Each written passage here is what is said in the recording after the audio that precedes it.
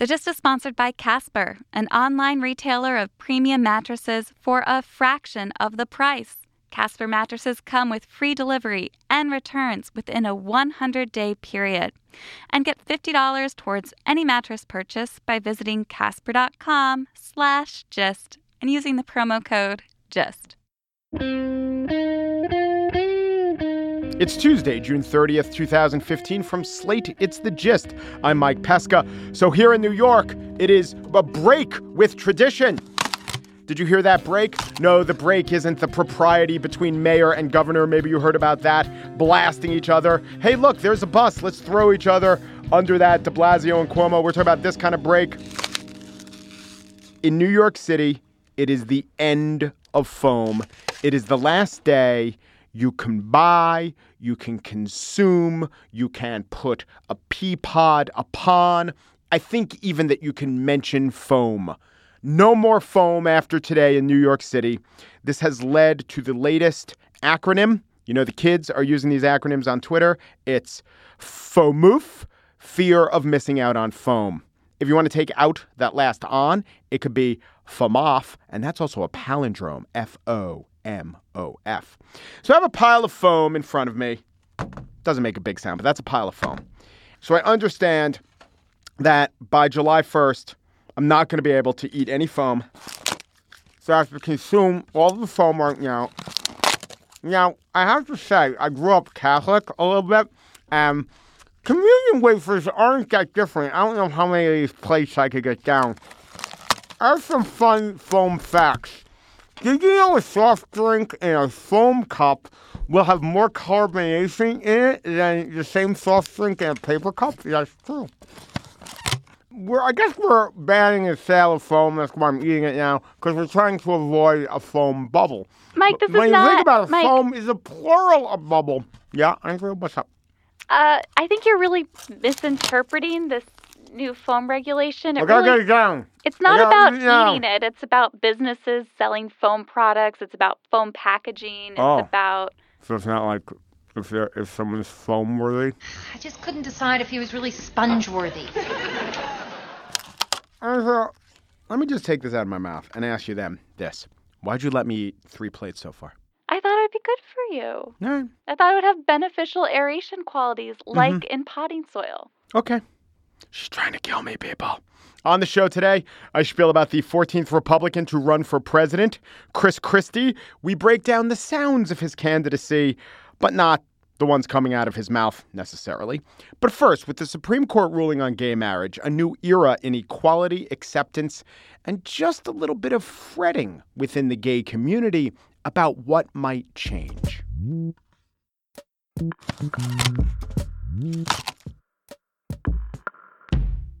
So you remember last Friday, the world went crazy in rainbows. The White House went all rainbow. Everyone was all happy. Well, not everyone, not your Ted Cruz's, but there was a lot of joy. There was a lot of gay, if you will.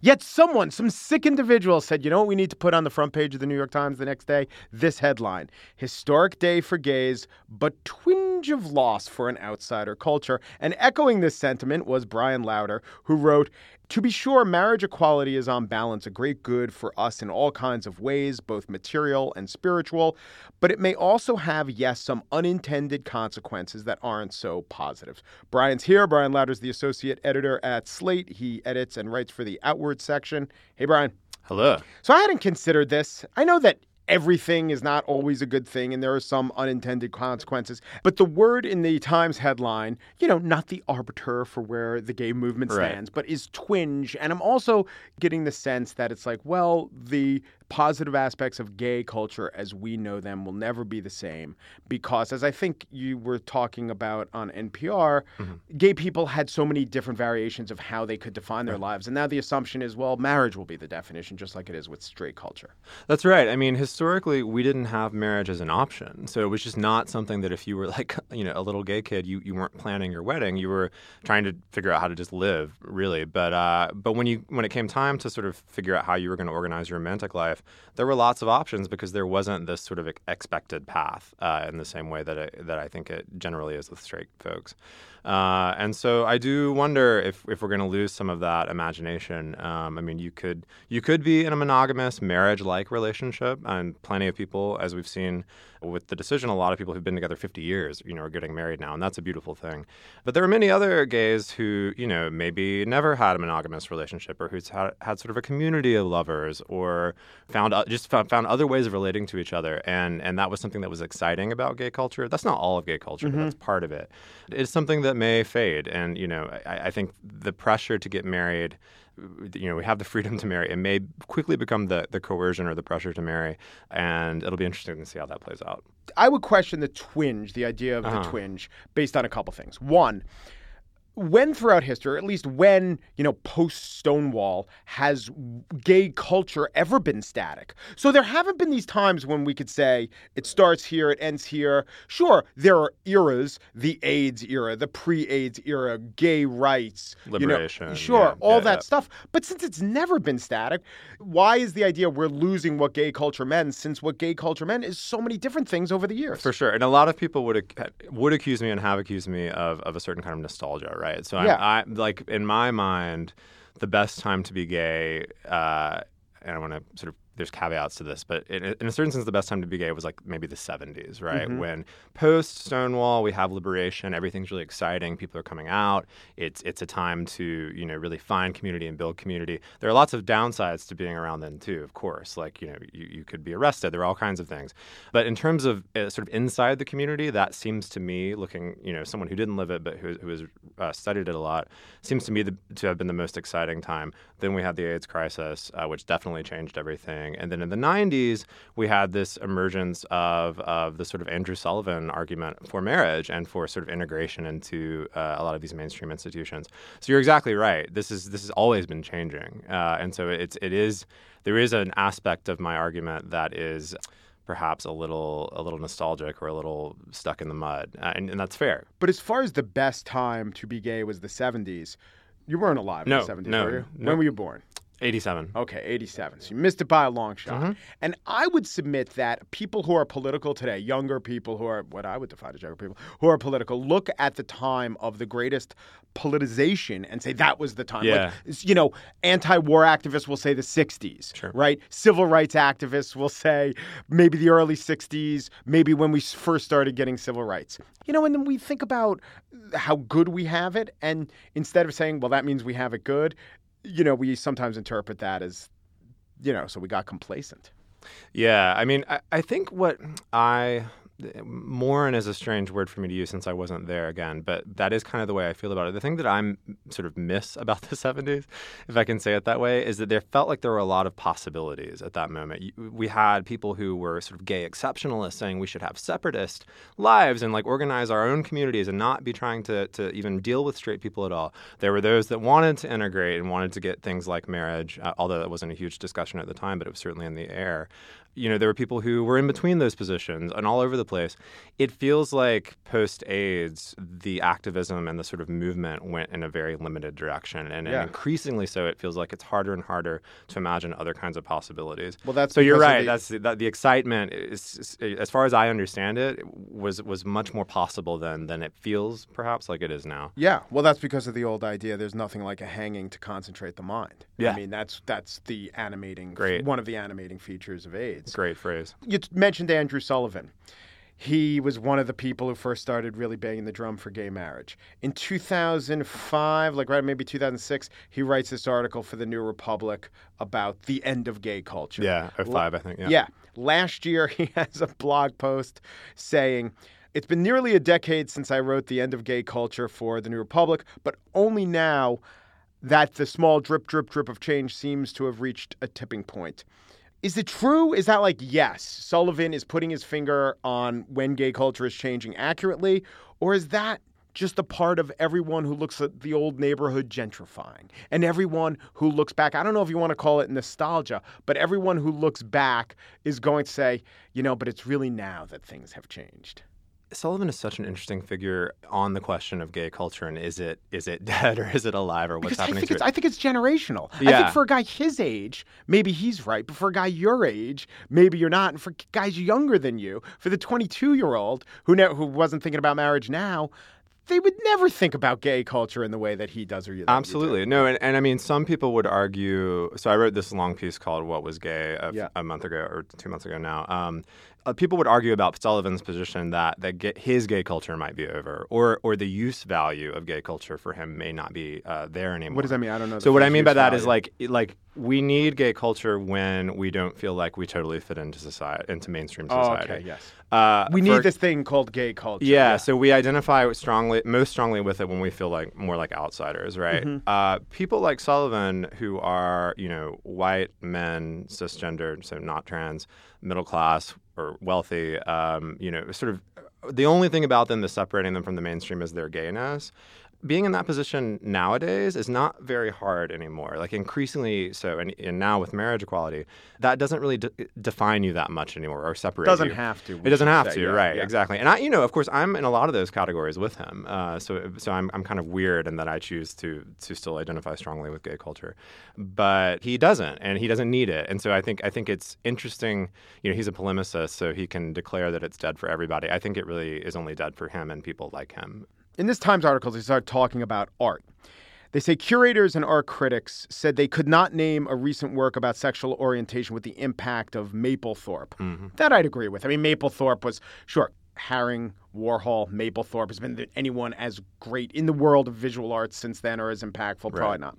And then they go on to say, in theater, playwrights say there'll never be another The Normal Heart, Larry Kramer's 1985 Cri de Coeur about AIDS, or Angels in America. Sure, there'll never be those, but what's to say there won't be other amazing works of gay playwriting or movies? And, I think about Brokeback Mountain. I think about, this seems a trap. This seems a trap of trying to put your finger on culture at any time and saying there'll never be another thing like that, because there's almost always another thing like that. I totally agree. I mean, I think that one thing I want to say about that is like limiting it to the arts is kind of a limited way of thinking about gay culture. Mm-hmm. But even inside of that, I think that no, there's been great movies that are sort of gay themed. One that I always think about in recent years was Lilting, which was this beautiful movie with Benoit Shaw about a gay couple, one of whom had died, and him dealing with that guy's mother. I mean, it was incredible. And there's tons of art coming out that is very much focused on these questions. The questions are different now. It's not so much maybe about coming out,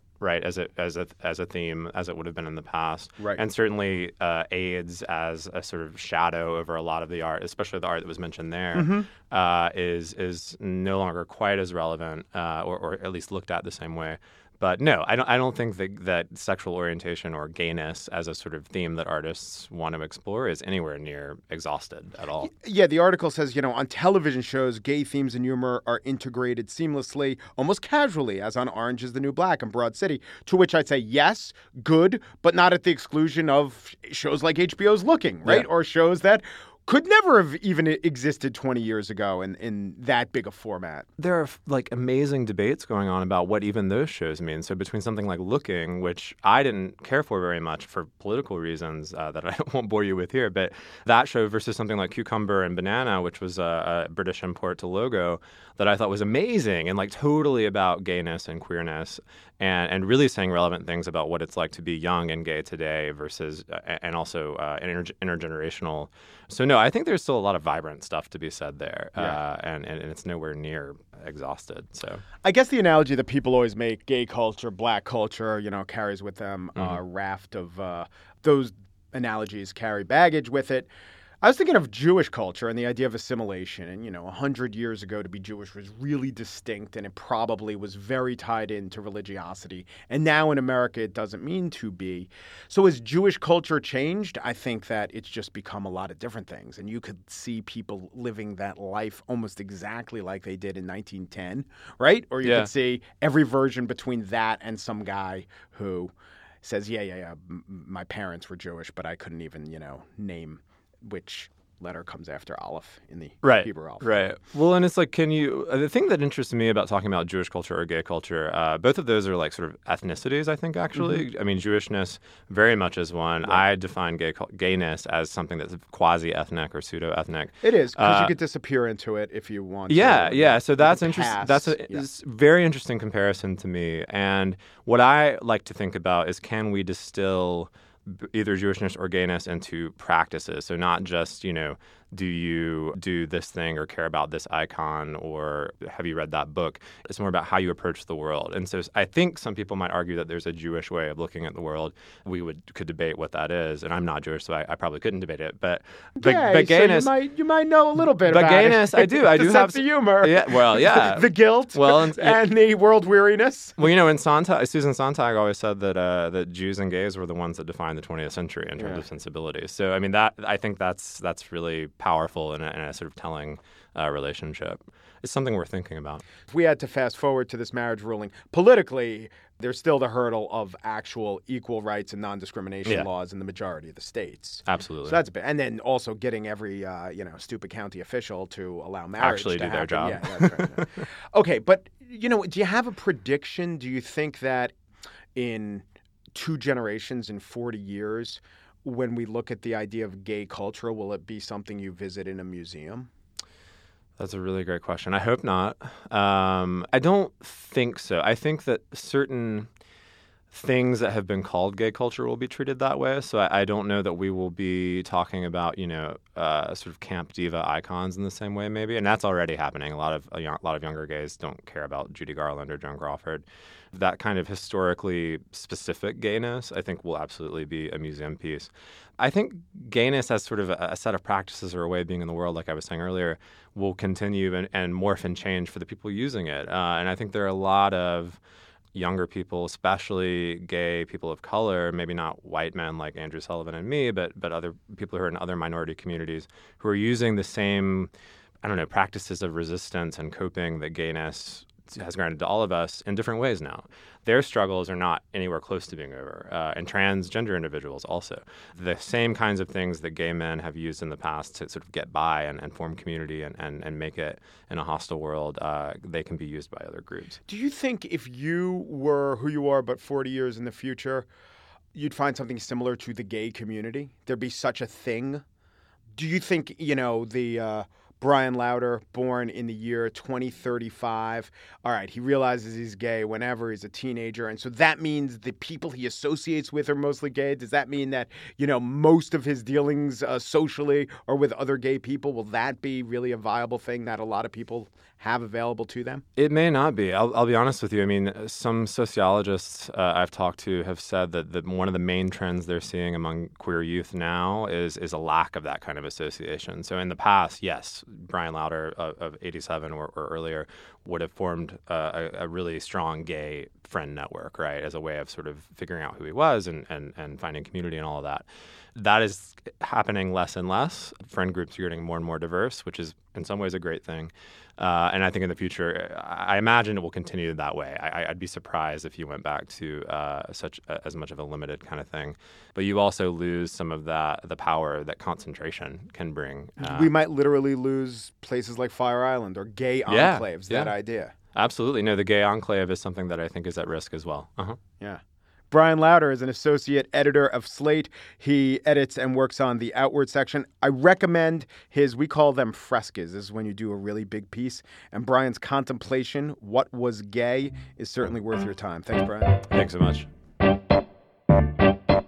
And if Brian seemed smart and inviting, well, guess what? He is. And you can see him live along with Mark Joseph Stern and June Thomas. They are contributors to the Outward blog. On Monday, July 13th, they're doing an event at City Winery. Evan Wolfson, the lawyer behind same-sex marriage, and Ted Allen, Queer Eye for the Straight Guy, Ted Allen, will be there. It's Monday, July 13th. Check it out. Go to slate.com/NYC Outward. So you heard about our ban here in New York. It's actually a ban on expanded polystyrene foam. So that's the EPS, expanded polystyrene foam, not the premium latex foam and memory foam. Oh no, those are the kinds of foams that are the mainstay of a Casper mattress. Casper offers premium mattresses for a fraction of the price. When we say fraction, what fraction do we mean? Do you know 150 is a fraction of 100?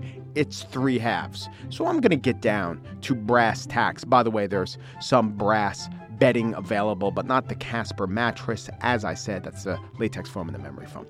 So a mattress, regular mattress, $1,500. The most a Casper mattress costs. We're talking about the king size, $950. You get a twin size for $500. What if you don't like the twin size? Take your time. Decide. Because the other great thing about Casper is that they have a 100-day return period. Free delivery, sleep on that mattress, and take 99 days to decide, it's a little uncomfortable, even though the price was great. So I want to give you a special offer too, $50 off any mattress purchased by visiting Casper.com/gist. That's Casper.com/gist for your $50 off towards any mattress. And now the spiel, Born to Run. Chris Christie was once considered the front runner. Now we can only hope for Donald Trump's numbers in the polls.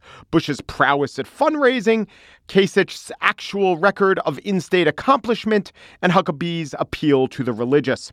But Chris Christie can make a speech, and so today he did. I am not running for president of the United States as a surrogate for being elected prom king of America. When I stand up on a stage like this in front of all of you, there is one thing you will know for sure. I mean what I say, and I say what I mean, and that's what America needs right now. By turns defiant and resilient, Christie did his best to turn a weakness, he's a bully, into a strength, he's a straight shooter. And that's not really too surprising. Indeed, most of Christie's speech wasn't too surprising. It turns out he had parents and grandparents who worked and struggled to give their children and grandchildren a better life. You could pretty much play proper name Mad Libs with these political speeches, right? Christie's father was accepted to Columbia. He couldn't afford it, so he wound up working in an ice cream plant. Hey, Dick Gephardt's dad drove a milk truck. Are you listening, Wisconsin voters? Anyway, Chris Christie did come up with 2 things that I thought were new, though neither was a policy proposal. One was more of a formulation, a surprising assertion that begged you to consider it. We face a country that's not angry. When I hear the media say that our country is angry, I know they're wrong. Last year, I went to 37 different states across this country in 1 year. I met people in every corner of America, and they are not angry. Americans are not angry. Americans are filled with anxiety. Not angry. Not angry, huh? Well, there's an interesting argument, especially coming from Christie, a guy known for yelling at a voter while continuing to lick his ice cream cone. So that was different. But this was also different. Ladies and gentlemen, the next President of the United States, Chris Christie. This one goes out to the man who minds for miracles. This one goes out to the ones in need. You hear that song? It is by New Jersey native son John Bon Jovi.